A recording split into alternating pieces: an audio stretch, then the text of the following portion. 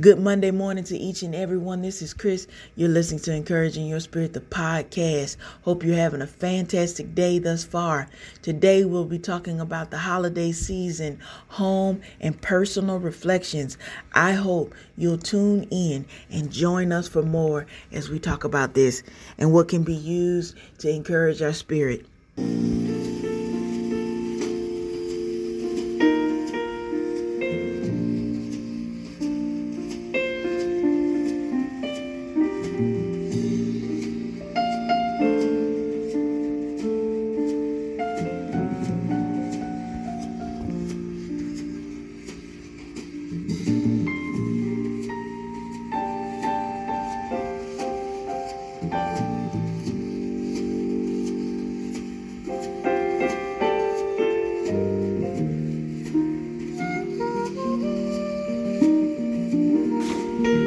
Good morning. It's December 2nd, officially the continuation of holiday season, considering that Thanksgiving was just last week.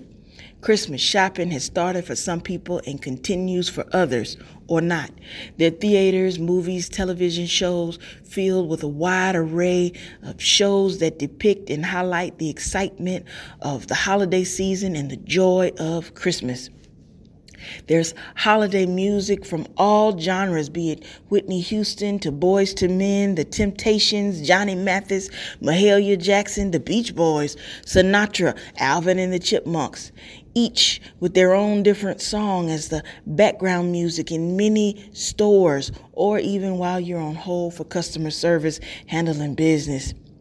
And if you want more of an experience, the university in which I work provides the option for callers around the world to dial in, and you can hear a cappella groups do a wide range of Christmas carols. The theme of all of this is a simple, innocuous, four-letter word: home. I'd even add that you might as well throw in family as well.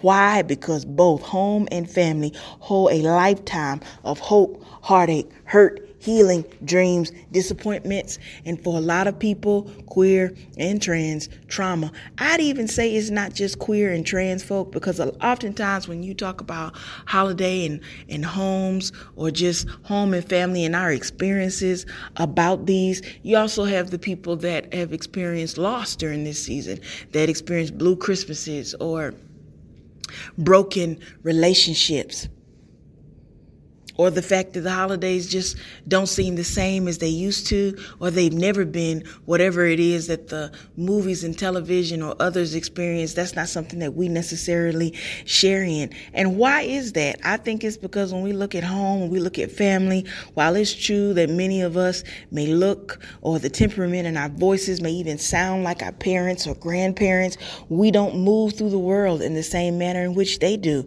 Our names, our gender, our identity, our expression, the way we present to the world, how we love, the people we consider family, and the reasons we consider them so. Yet the commonality among us is that we are not who our families thought we were for a long time, or in other cases, this is not how life should be. Bear with me. Or maybe it's that we are not who they wanted us to be. Sometimes I think we often go home to families who prefer the versions of ourselves that we presented. I know I've talked in previous podcasts of how in my own life I pretended, I compartmentalized myself. And this week I was reading a web article on there is no right or wrong way to approach the holidays on this website that's entitled Autostraddle. Yet Heather Hogan writes how everyone goes home to ghosts, but we're often in the strange position of spending our time at home with families who prefer our ghosts to the flesh and blood versions of the people we truly are. I'm undecided on whether it's a ghost, but I do agree with her when she says home is complicated for many of us, and for varied reasons. Home, the word, experiences, and memories are not full of nostalgia, magic, and healthy connections. Consider, as I was trying to highlight earlier, that for some, This season is a reminder of sadness, difficulty because of loss. I have 5 friends that are widows, and this is either an extension of another Christmas without their loved one, or their very first one without their spouse, or there's unmet needs, or their broken relationships. Also consider this time, if you're familiar with the resource Black Trans TV or Autostraddle, they write extensively about how they get an influx of letters, emails where people ask the following: how do I come out? Do I really have to come out? Like right now, what if I stay in the closet? And how do I handle the necessity of that at this moment in time? How do I take my partner home? Do I take my partner home? Do I take my partner home and or shall I say, do I visit my parents and leave my partner behind when they're both my home and they're both my family? Or how do I stand up for my politics? How do I stand up for who I am when I have family members who misgender me, who don't respect my pronouns? Or how come they keep calling my wife my roommate? What if I just don't go? Or there's the public figure Megan McKeever, who did a wonderful video this past day before Thanksgiving that encouraged people that if you feel any kind of way about approaching your family or going to your family, during the holidays, and you just don't want to, you don't need a reason, don't go. Yet, whether that's your issue or not, or whether these are your experiences or not. Maybe, we have people this season who are staring down, like I said, another complicated family gathering. We've been baffled by the behavior of key folks in our lives. We're working on managing our own expectations and feeling consumed with anxiety, getting weighed down by a sense of our own December performance in the face of impossible standards. What if we took a moment in space and time to realize the following truths? 1, all your feelings are valid. You deserve to be seen, affirmed, and loved for exactly who you are. And you, come close to the recording device or go point to yourself in the mirror. You deserve to be seen, affirmed, and loved for exactly who you are. Say it with me. And you are also doing the best you can. Here's another thing to think about. Maybe we can also take our expectations down a bit. Hear me out. What if we don't expect people to act different during this season than they have acted for the past number of years, 5, 10, 15, 20, 25? I mean, I know it's exciting, during the holidays because they have our favorite cakes, our favorite pies, greens, beans, turkey, tomatoes, fried turkey, Cajun turkey, baked turkey, roasted turkey, collard greens, ham hocks, potato salad, macaroni and cheese, German chocolate cake, red velvet cake, sweet potato pie, or if you're vegan, all the vegan delights, or there's even recipes that tell you keto Thanksgiving that you have your favorite cauliflower mash, the cheesy kind, but let's be real. Even if our menu and our recipes are the best, if you haven't necessarily had the best relationship with Aunt Pam, Cousin Joe, Mom and Dad, even if it's Thanksgiving, even if it's Christmas, even if it's the holiday season, it doesn't necessarily mean that just because you're surrounded by all your favorite things, that means that relationship is going to be the way that we like it to be. Just saying. Maybe we shouldn't expect a difficult relationship to be anything other than it is. How about if we don't force or squeeze or control or overspend or overreact, trying to create some magical, mythical experience that isn't real? I'm not trying to put down anybody's dreams, hopes, or trying to be a Debbie Downer. I'm just saying I've had the experience of living in life, and I have to, be transparent in this moment to tell you that the holidays are not my favorite time. They have never, ever, ever been my favorite time. I'm sorry to say it, but it's true. It's always rough for me right after October ends, because I know, or maybe even at the beginning of October, I can feel this level of despair and darkness that comes because Thanksgiving and Christmas just represent a time where I'm not really the happiest. And no, nothing is wrong. I'm gainfully employed. Praise the Lord. I do have a wonderful wife who loves me just because she loves me, because she loves me. I have family and friends who love me, yet I've never really liked the holiday songs and the holiday movies. I try to watch them, because that's what we do. I cook a really great meal for the Christmas and Thanksgiving season, but it's never really been, a time that I like. Even when I wasn't in a relationship, even as a child, I always struggled with the holidays. And sometimes even in adulthood, I've tried to recreate and make it magical. And even though, we've gotten all the presents, we've had friends over, not had friends over, we've gone to friends' houses, and I enjoy spending time with them, I just have had to own the fact that in some cases, I'm not exactly excited about Christmas. I enjoy the food, I enjoy the fellowship, but I'm just not that excited about it. I can still even remember standing in church. I know this is going to upset some people, but I'm just going to live in my truth. I've been to church where you're standing on the stage and, they turn all the lights out, and we're singing Silent Night, Holy Night, all is calm, all is bright. And we're lighting the candles and we're looking at each other and we're singing, and I know that Jesus is the reason for the season, yet I'm just as unhappy as I can be. Just saying. So, you're trying to recreate things and make it real when the truth is you're doing the best you can. And let's also remember, let's refuse to micromanage outcomes. Or better yet, and I wholeheartedly agree with something I read, and I wrote it down because I think this is real talk. This is what we should do. Think about this. What's the most reasonable way for you to maneuver through this specific holiday at this specific moment in time? What's physically, emotionally, mentally, and spiritually the safest way for you to handle the holiday season? What firm but manageable and maybe even very small, if you're new to it, boundaries can you set that will help you maintain your sense of self and your agency? And here's why that's important. Your boundaries are important and they deserve to be respected.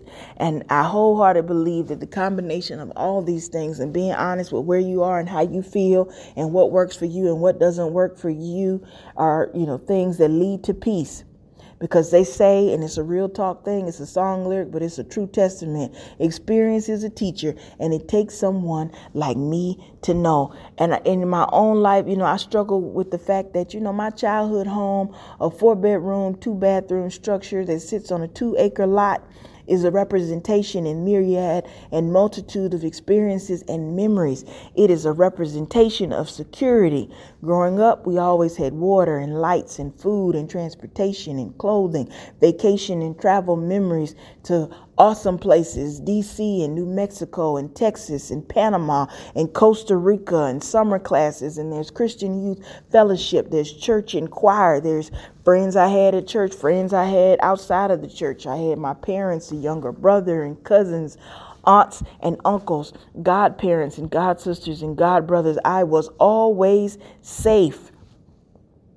And safety and security was definitely achieved. Yet love in my childhood home has conditions. Affirmation, acceptance, it will never be something that my parents are able to provide, because going home for me means a constant conversation about their problems with my weight, their refusal to accept or understand identity and expression. My mother would prefer that I dress more like the gender that's marked for women, yet I'm trans. They do not acknowledge that I am married to the most beautiful, intelligent, caring, wonderful, and supportive woman this side of heaven. Yet those are their issues. It's not my fault. I am exactly who I'm supposed to be, and so are you. And these are the things that I have to remind myself during those down times when the holiday blues hit me. And I encourage you to remind yourself of who you are and whose you are, that you are fearfully and wonderfully made, that you are handcrafted by the Most High, that you are exactly who you are supposed to be. There is nothing wrong with you. You don't need me to say it. It's true. And I also honor and respect and hold dear the fact that, it's a lie when we believe during these times in our lives that we're alone and by ourselves, because it is true that sometimes this holiday season represent blues for people. I mentioned, the 5 people that I know that are widows, and I praise God and applaud them for their ability to continue pushing forward and moving forward through this season, even though they acknowledge too at the same time that it's been, a challenge, that there are days that they break down, that there are days that, there are moments in their life where they're like, I don't know if I can do it, but they keep going. There's one particular friend that stands out in my mind that was talking about how Christmas was a wonderful time for her wife, and the experience of, getting the tree and putting lights on it, or trying to understand, what their young son wanted for Christmas, yet she's plowing through and moving forward in the best of her ability. There's another friend that's experiencing the same thing, and she surrounds herself with loved ones. In my own life, for Thanksgiving, and sometimes even last year, I went to visit, my chosen family, because, in the absence or the inability of my father, struggling with acceptance of my identity and expression, Abba gave me Dad Triple T, and my siblinghood, my Shaquan, and my good friend and brother in Christ, my favorite apostle, Apostle Wallace. I also, have friends, and I always have my wife who's with me. And so it's like, my point is, there are people around you that you get. Sometimes it's even strangers that have provided comfort and conversation when I'm down the most. And I do my hardest and best to try to provide that to other people. I work in retail as a bookseller, and I'm always, aware of the fact that even when it's not the holidays, there are people who may not be doing well for whatever reason, and just try to be kind. You never know how you doing? What's going on with you? Simple questions can make someone's day. Taking a moment to care, offering to buy somebody a coffee, a sandwich, can, bring them a smile, or staying long enough to listen, to hear what they're going through, can uplift that, to reach out and call people or send people messages. I love cards. I like to send people cards to just say, hey, I'm thinking of you. I just wanted you to know I'm carrying you in my heart and I love you. You'll never be able to change it. Just reaching out to see how you were doing. If you don't have their address, Facebook is a great message. Send that out. Because we live in a world surrounded by people. Yet sometimes it's amazing to me how you can be surrounded by all these people and yet feel so alone, or feel that it's just you that's experiencing whatever it is that we're experiencing, when the truth is you're loved, you're affirmed, and you are valued. And I want you to consider that.